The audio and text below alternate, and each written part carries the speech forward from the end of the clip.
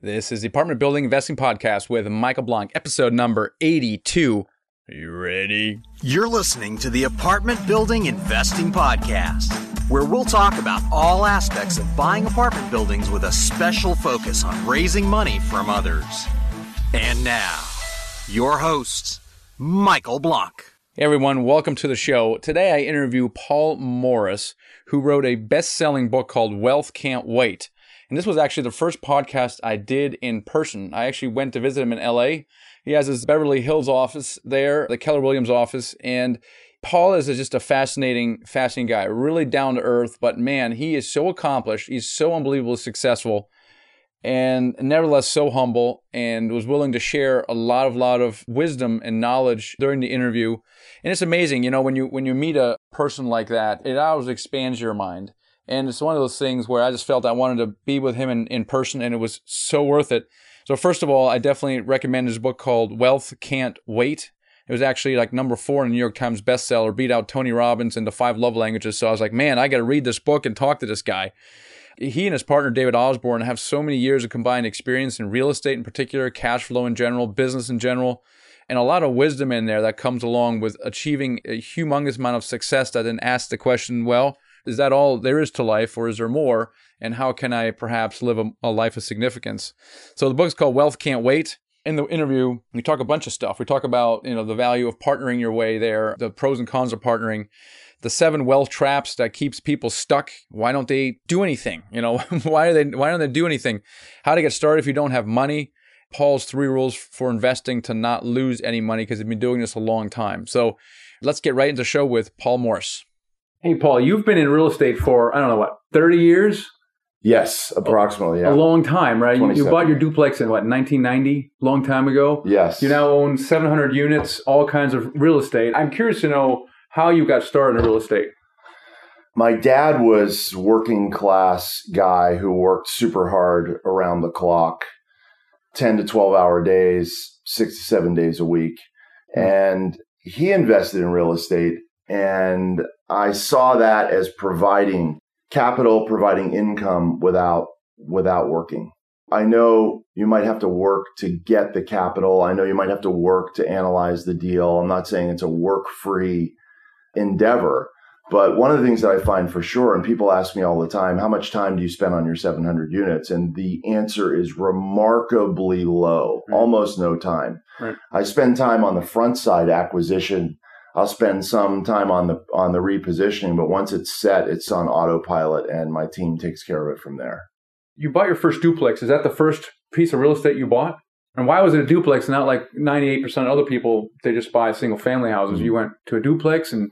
It was about the opportunity more than the type of property. So it was a piece of property that was in a great neighborhood, and it was definitely a dump in a great neighborhood. It was actually a gorgeous home that had been chopped into a really awful duplex. Mm-hmm. And so one of the things that I find, and certainly in the criteria that I use, is the ugly duckling for sure. And in that ugly duckling, there's always great upside. Now, what were you doing at the time? Do you have a job? What were you doing at the time? I was in school and working in our family business. It was right before I went away. So I did undergrad in Pittsburgh, where I grew up. I worked in our family business the whole time, and basically went to school and blamed my lack of success for the work that I did with the family business, and then went to school and blamed the lack of success that I had in the family business on school. Now, so you got started with real estate really early then. Yeah, that's correct. That's because you saw the mailbox money coming in. Yeah, I saw it as an opportunity to build wealth. I've always done it with someone else. And one of the things that did for me was it gave me courage. I'm not sure I've actually made that point. I've been interviewed so many times. I'm not sure I've made that point before. There's definitely this sort of stepping off part where you go from the sidelines to not being on the sidelines. And I've always done it with a partner. Now, I've had one partner for a very, very long time as my best childhood friend. We remain partners on most, but not all of the stuff that we do. And he's a very smart guy. He moves a little slower than me. I think we're equally smart. He moves a little slower, and so we both add something to the table. I'm not going to kill the deal with analysis for sure. I'm going to do the opposite, and he will pick up some things that I missed just for my desire for speed. It's an interesting comment about partnering gives you courage. Actually, if you look at my own partnerships and around me, these partnerships, if they're done right, not all of them work out, but if they're done right, it really does propel the individual very rapidly into a whole new sphere. And I think a lot of it does build confidence and courage if you have someone else involved. That's interesting. Absolutely correct. And very counter to what we've just said. If somebody blanket across the board to your listeners and you got a fabulous podcast and really helping a lot of people get started, and as a flat out blanket piece of advice, if you said, Paul, tell my listeners, partner or no partner, I would say no partner. And that is because I've seen more folly in partnerships than anything else. Now, for me, I chose my partner based on brain power and honesty.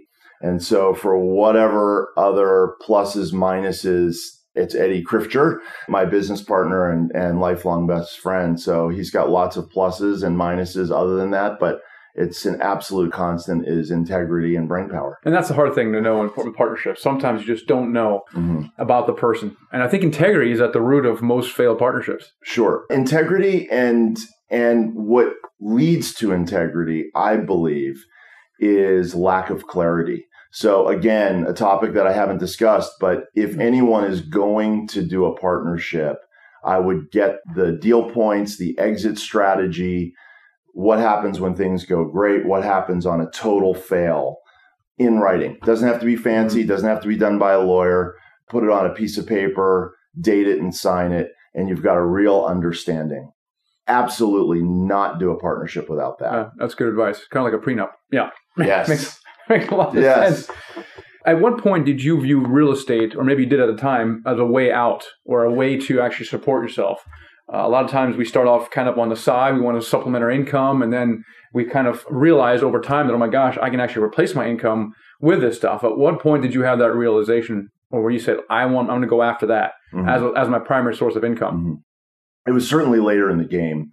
If somebody asked me what I do for a living, real estate investor would definitely be one of the things that I would say. And there was some point in time where it was an odd thing for me to say, but after you get to a certain point in that, then it becomes more natural. And I will tell you that a lot of people believe that in order to succeed at something new, you burn the boats behind you. That's probably a fabulous strategy. It's not one that I have used. So what I did, and very similar, with your background, is you did so many things. And then along the way, you finally figured out, well, let me invest some money in some other things, some cash flow businesses, as you said, and then also in real estate. And you're not quitting your day job until you have some security with that. Right. Burning boats is a good strategy, but it does take some guts to do that. And I personally don't believe it's necessary. I don't think so either. Especially with a real estate investment. Yeah, that's right. Now, you've done a lot of real estate investments over the years. What kind of investment do you like best and why? So I really greatly prefer a buy and hold strategy.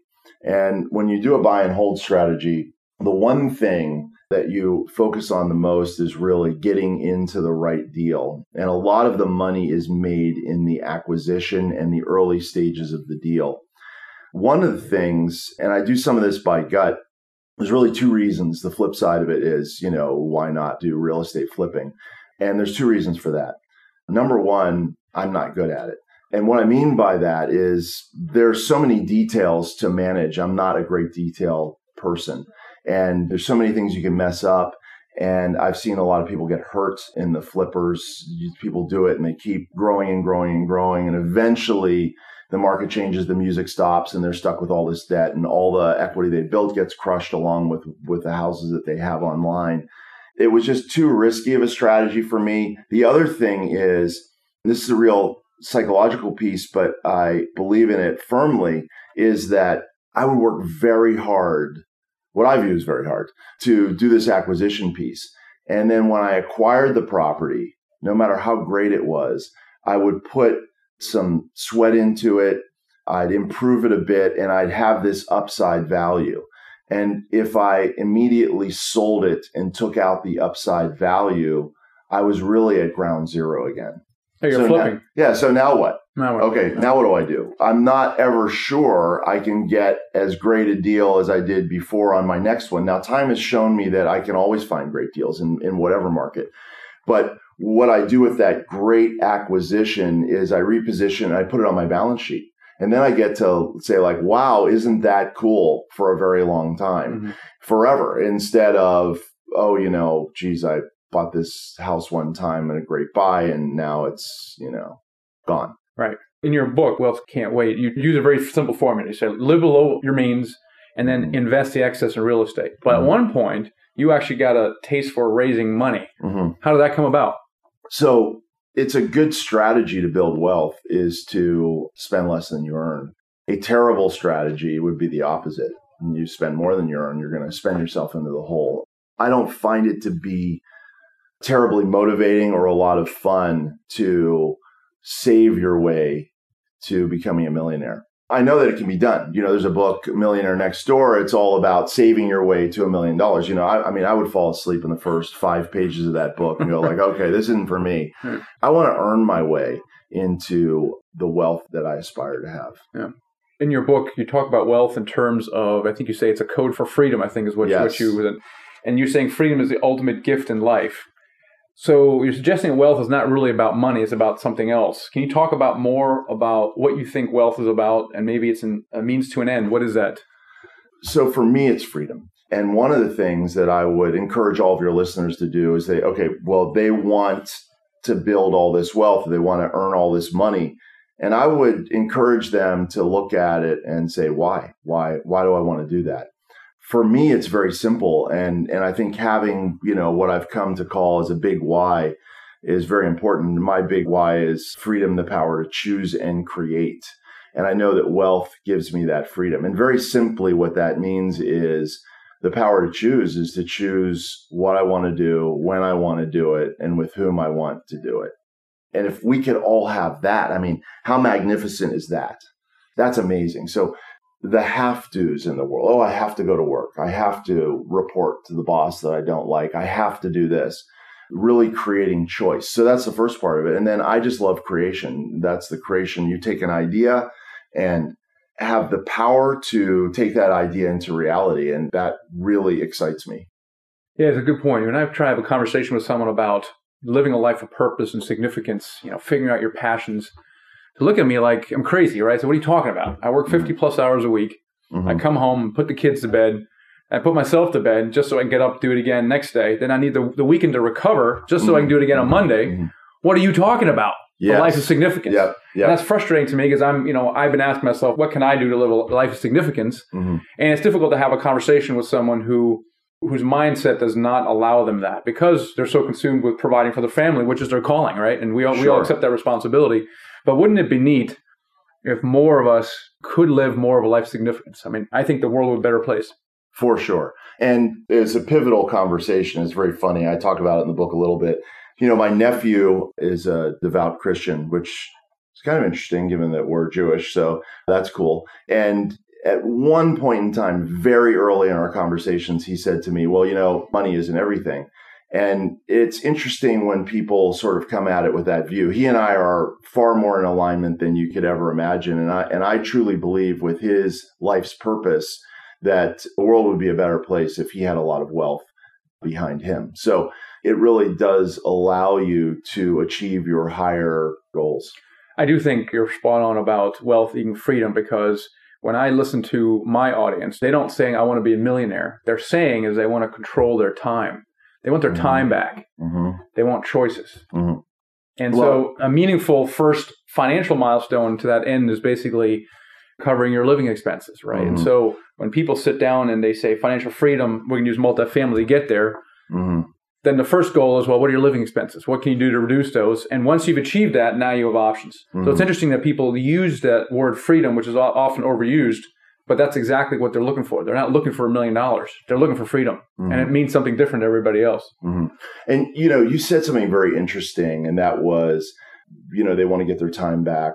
People will ask me these questions, and it's so interesting because even in the statement, and it's related to what you were talking about, even in the statement, money isn't everything. Well, what is everything? So everything would include love, would include health, and would include time to spend with your family, time to give back, time to do whatever it is that you want to do.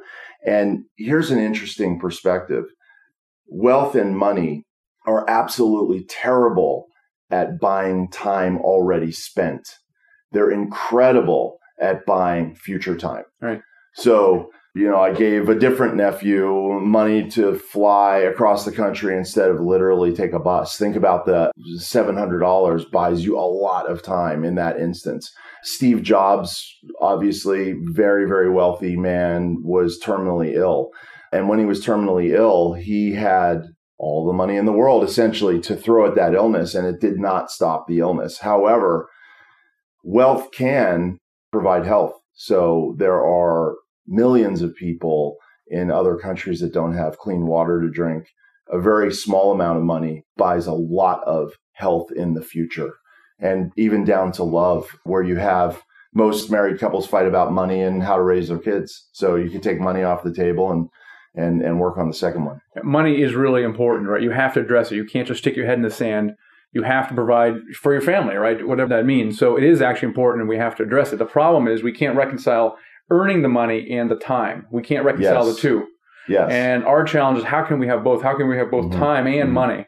And that's people's primary frustration with earning a living, is that. And that's what I think, and I think you agree, that real estate, specifically multifamily, is a great tool to achieve that.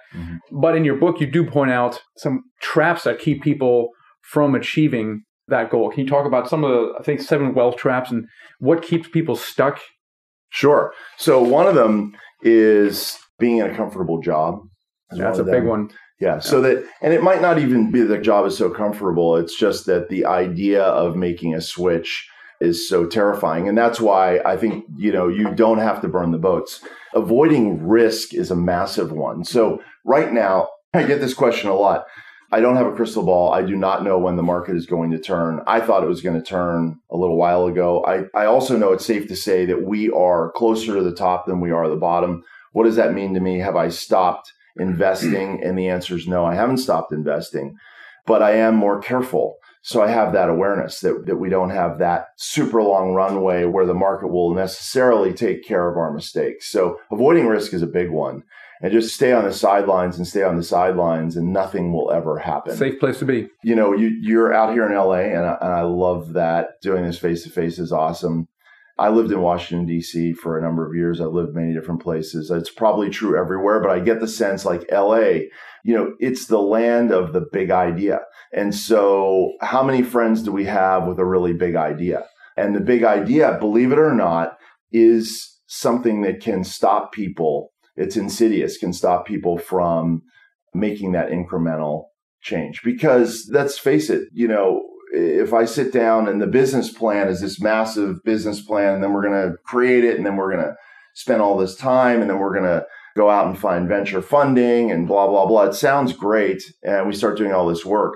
If you and I say, hey, let's build this massive real estate portfolio. So what are we going to do first? Let's buy a duplex.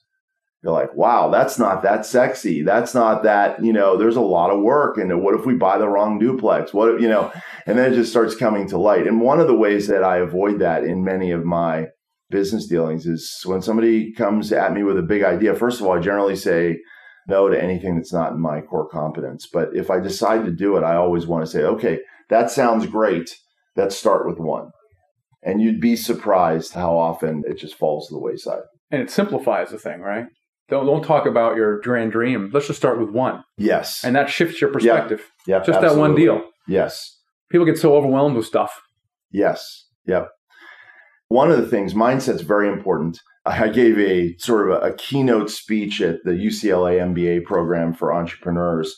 The title of my talk was Success Without Hard Work and Sacrifice. And we'll have to save that for another podcast. But one of the keys to that is just, it doesn't have to be that hard. If you're doing something you really enjoy, and we can create this, Michael, you and I know how we can create this in a way we really enjoy it. So if you're doing something you enjoy, is it really hard work? And then the other piece is people really liken massive success with sacrifice. And I will tell you, it does not have to be the case. Certain people, we can find evidence for it. So go find somebody who's fabulously wealthy and they'll tell you a terrible sacrifice story. Go find somebody that's not terribly wealthy and you can hear a great sacrifice story. On the other hand, there are ways to achieve success in what you want without giving up something else that's vital to you. I think you talk also about holding on to toxic friendships and weak social circle, right? I think that you talked about that. That's a big one because oftentimes your friends and your family are really not the best people to be around. I was picked up by a guy in a Tesla yesterday, mid-20s. He came here, he moved here 7 months ago from some farm in California because his parents thought he was crazy. They were praying for his soul, I think. He had invented some kind of supervillain, and he was creating videos with it, and he came to LA, and he goes, I am finally home. People don't think I'm crazy. People actually like what I do. And it was his environment was holding him back, which is really sad because it was his friends and family, and they said, you're crazy. I had a sense of that early on when I was in Pittsburgh. And it's not that Pittsburgh's a bad place, it's a great place. But the friends that I grew up with, the really successful ones left Pittsburgh and found greater lives in New York or LA or different places. And, you hear the cliches about your net worth is the average of your 5 closest friends. And, one of my best friends runs a nonprofit in Wisconsin. And I can tell you her net worth is not massive because she has chosen a social calling. I'll never knock her off the, inside 5 list because of that. But she has wealth in a very different way. And if you view your friendships in that way, you can take a lot from it. And it can take a lot away from you. And sometimes we carry around toxic friendships just because it fills a void for us, and I was doing that for sure. Have a friend, every time he calls, it's like, like all the negative. And then finally I realized, yes, he did say, hi, how are you? But he never waited for the answer before he started telling me the 7,000 things that were wrong in his life that perhaps I could solve. So I felt great by solving a few of them, by listening. And it just was not carrying me to a positive place and wasn't allowing me to be the great person that I could be to people who really could benefit from advice or help or working alongside them. Right.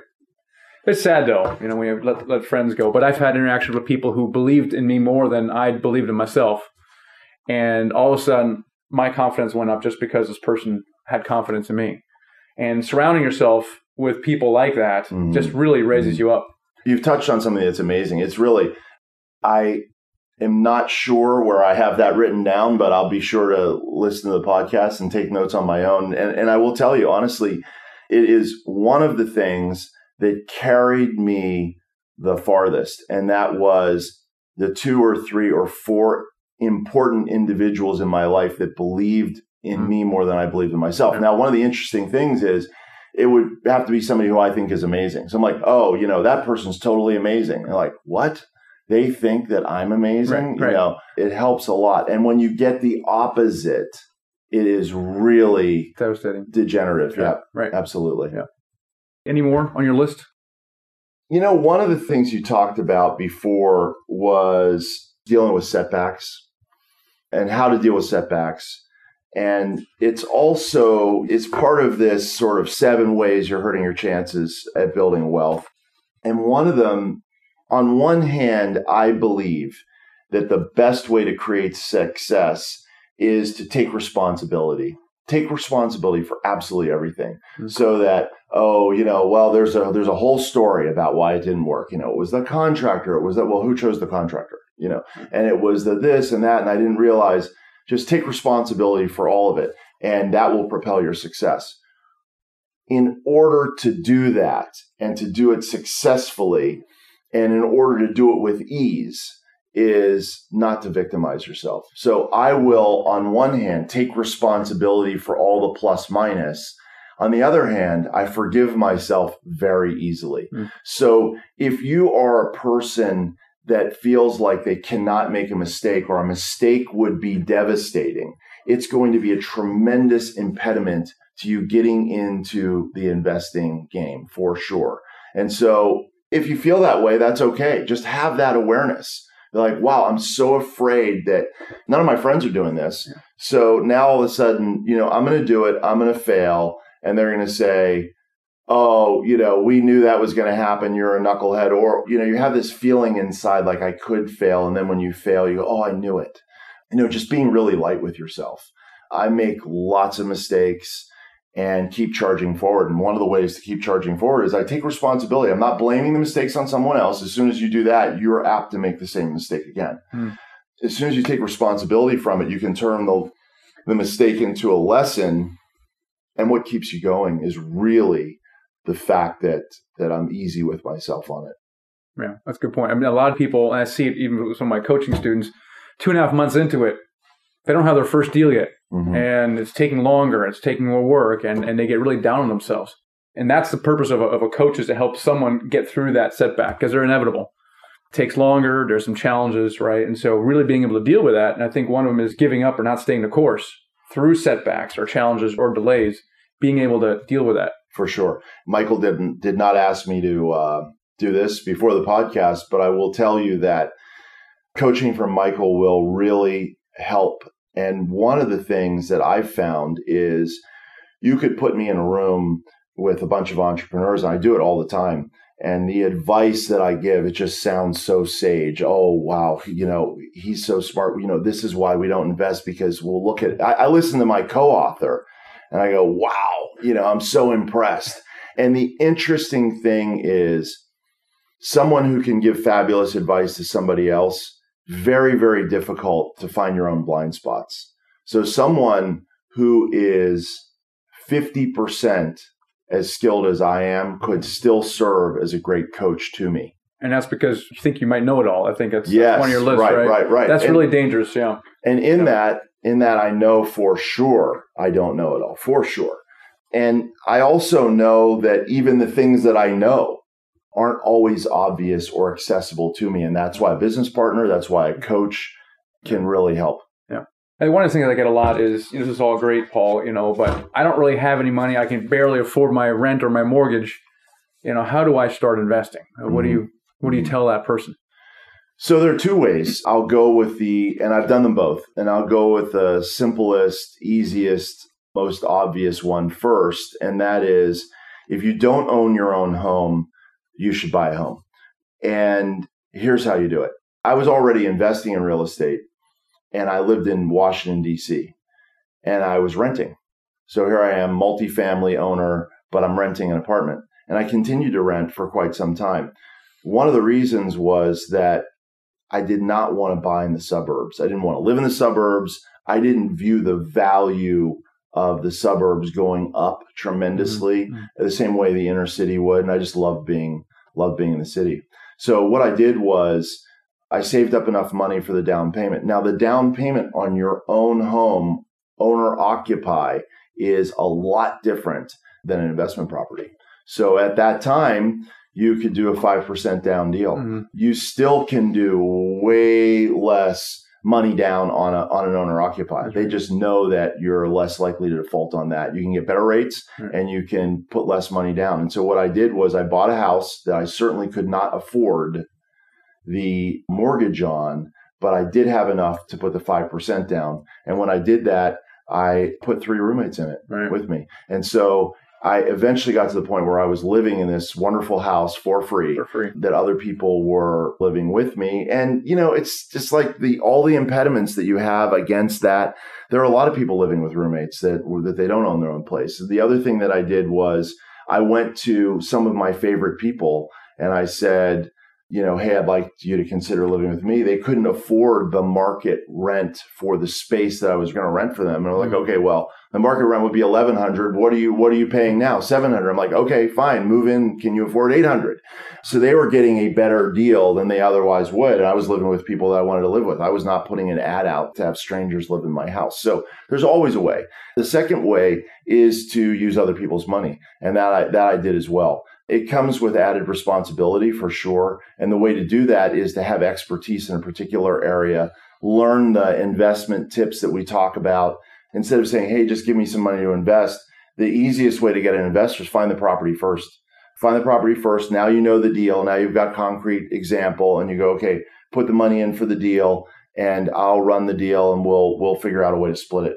Yeah, exactly right. Other people's money. Yes, absolutely. You don't need your own money. Yep. Exactly right. Now, you've been investing a long time. Now, you say you've never lost money, which I find hard to believe. Maybe it's actually true. Yes. But you've kind of built up your rules for investing, which can you share those with the listeners? I think they're fantastic. Sure. It sounds so impressive when I say that I've been investing for 25 years and I've never lost money in investment. As soon as you hear the rules, you'll be like, Well, that's why he hasn't lost money. Right. Just follow these rules. Right. So one of them is pretty basic, and that's just buy where you know. And let me also say, lots of very fabulous investors who really know the investment game as much or way more than me are investing all over the place. If you can, start with where you know. So there's only two places that I own real estate, and that's Pittsburgh, which is where I'm from. And I stopped investing there a long time ago, but I still have units there, and Los Angeles. So now you really have sort of middle market and very expensive accelerating market. Mm-hmm. But I'm not buying in Texas. I'm not buying in these other places where people say that it's great. And one of the reasons is you just don't know. You don't know it. You can't control it. You can't fix it. You can't predict, oddities when it's so far away. Yeah. So buy where you know is number one. Number two, really important, is buy value add. And so buy value add, it sounds fancy. The far less fancy way to say it is a little cliche, and that is you buy the worst house in the best neighborhood. So I'm not actually buying the worst house in the best neighborhood, but I am buying definitely the ugly duckling in a really good neighborhood or in a gentrifying neighborhood, a neighborhood that's really on the rise. I could share with you some ideas about how to figure out what's on the rise and what isn't. And one of my rules of thumb is when 25% or more of the properties have already changed, then it's a great time to get in to that neighborhood. And once 75% of them have already changed, then that last 25%, the upside's already built in and the values aren't there. Interestingly, when you get down to the ground level on it, once a neighborhood is already 25% turned, all of the neighbors will be saying like, oh my gosh, did you see what that house went? Like, that's insane. There's a lot of reasons that people give for not investing once it's hit the 25% mark, but that's really the sweet spot. Yeah.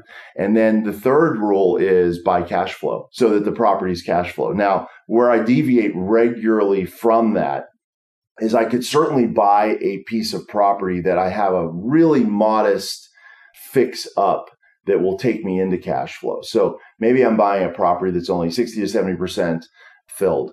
And so what I'll do is make modest changes, make it look good from curb appeal, make sure it's safe, great lighting, security system added, common areas all nice, and then really redo the unit so that it's not posh, but it's clean and fresh. And then what you end up having is you have sort of the nicest entry-level apartment into a great neighborhood. And those things fill up immediately. Right. So you move from 60 to 70% occupied to literally 100% occupied in one rental season.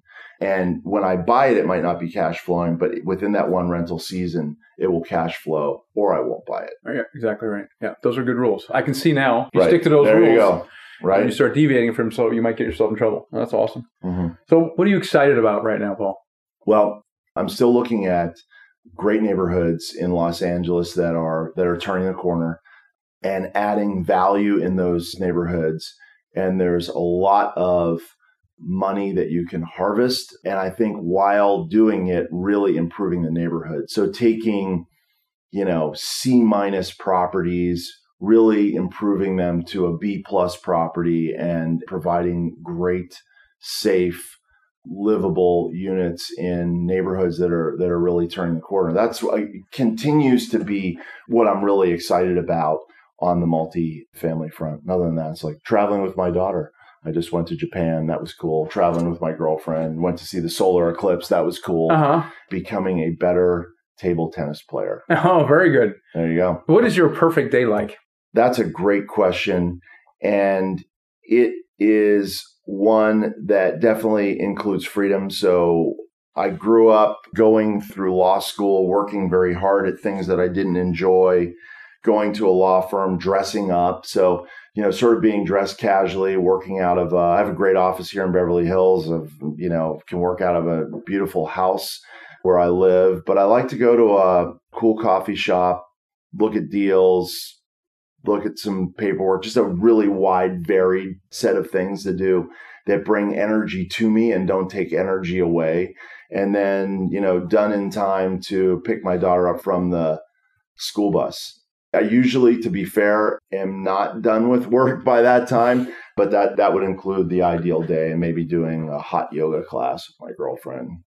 Yeah, there you go. You said you're a creator, and I'm similar. I feel like I'm constantly creating, and I just get so much energy. I don't even feel like it's work. Yes, and that's the beauty of it for sure. That's where you get to have great success without hard work. It doesn't mean that I'm not putting in smart time and hours to make it happen.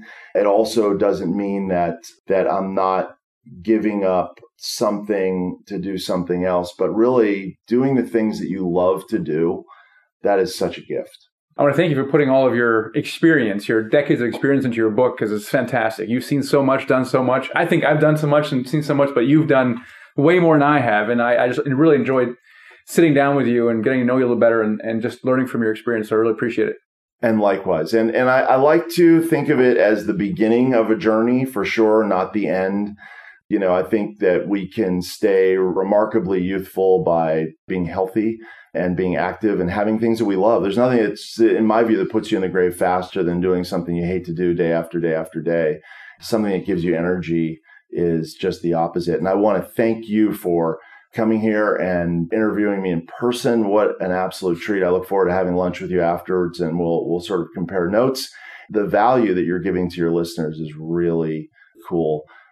AJ, a guy that works in my team, and I listened to one of your podcasts in order to prep and say, okay, you know, what do we expect? And we're just taking a bunch of notes. We're like, wow, you know, we do not know everything, and it's great to have valuable resources like you. So thank you. No, thank you. You know, the interview with Paul reminds me that we are all one relationship away from reaching the next level. And sometimes we limit ourselves in what we think we can do because we're limited by our own experience, by our own reality. But then you meet someone that completely could change the entire game for you. I mean, imagine you go to an event and you just hang out with this guy, you know, and you're really getting along. You find out he's a billionaire and he loves real estate. His biggest problem is finding more investments and paying less taxes. And he's like, can you help me with that? I have a real big problem. You're like, oh my gosh, yeah, that's what I do. I look for deals all the time. My biggest problem is money. Now, all of a sudden, your little thinking is saying, well, I'm going to go after a little 4 or 5 unit deal, whatever you think is you can do in your reality. And then all of a sudden, you come across this person who completely changes your reality. And you're like, why am I thinking small? And so that the lesson really is, why are we thinking small in the first place? And this is what my sense was with Paul Morris, because we went to lunch afterwards and he challenged me personally about, you know, what I want to do, what my hopes and dreams are, what my goals are. He challenged me. And it was similar to a podcast I listened to with Lewis Howes, who interviewed Grant Cardone. Grant Cardone, obviously, unbelievable, big thinker, very accomplished. And Lewis Howes was pushing Grant Cardone to the limit of his comfort zone. I didn't even think that existed with Grant Cardone. And he was squirming and like a little schoolgirl in a chair being interviewed by Lewis Howes. And it comes to me, and even a conversation with Paul, even he had a comfort zone. Because then I was having a little fun with him because he was giving me a little bit of a hard time. So I gave him a hard time and made him squirm a little bit. And it was clear to me that we all have our comfort zones. We just operate at different levels. The point is, we want to continue operating at higher and higher levels. Yes, we'll always have our comfort zone, but how can we get into the next level? And it's really by surrounding yourself with people who are at the level that you want to be. You hang around these people and they look at you and they are so encouraging because they've been there, right? They've seen that. They're so encouraging that, look, I believe in you. You might not believe in yourself, but I believe in you. You can do this. And that is extremely empowering because you walk away from it going, man, maybe I can do that. And that was the experience I had with Paul, and he's not the only one. So I hope you got value out of that. And the lesson really is, look, surround yourself with mentors. They're paid or unpaid. It doesn't matter. Do whatever it takes to be around people that are or have what you want to be or become, and just look for those. If you have to pay for them, then make the investment. It is always worth the investment. It is unbelievable. When you pay for some program or something to be around someone, it's a lot of money sometimes, but man, the people you meet in the process, it propels you to the next level. So that's my message to you guys is surround yourself with people who are operating at the higher level. Anyway, guys, appreciate you guys. I will catch you on the next episode. Thanks for listening to the Apartment Building Investing Podcast with Michael Blank. For more free podcasts, articles, and videos, go to themichaelblank.com.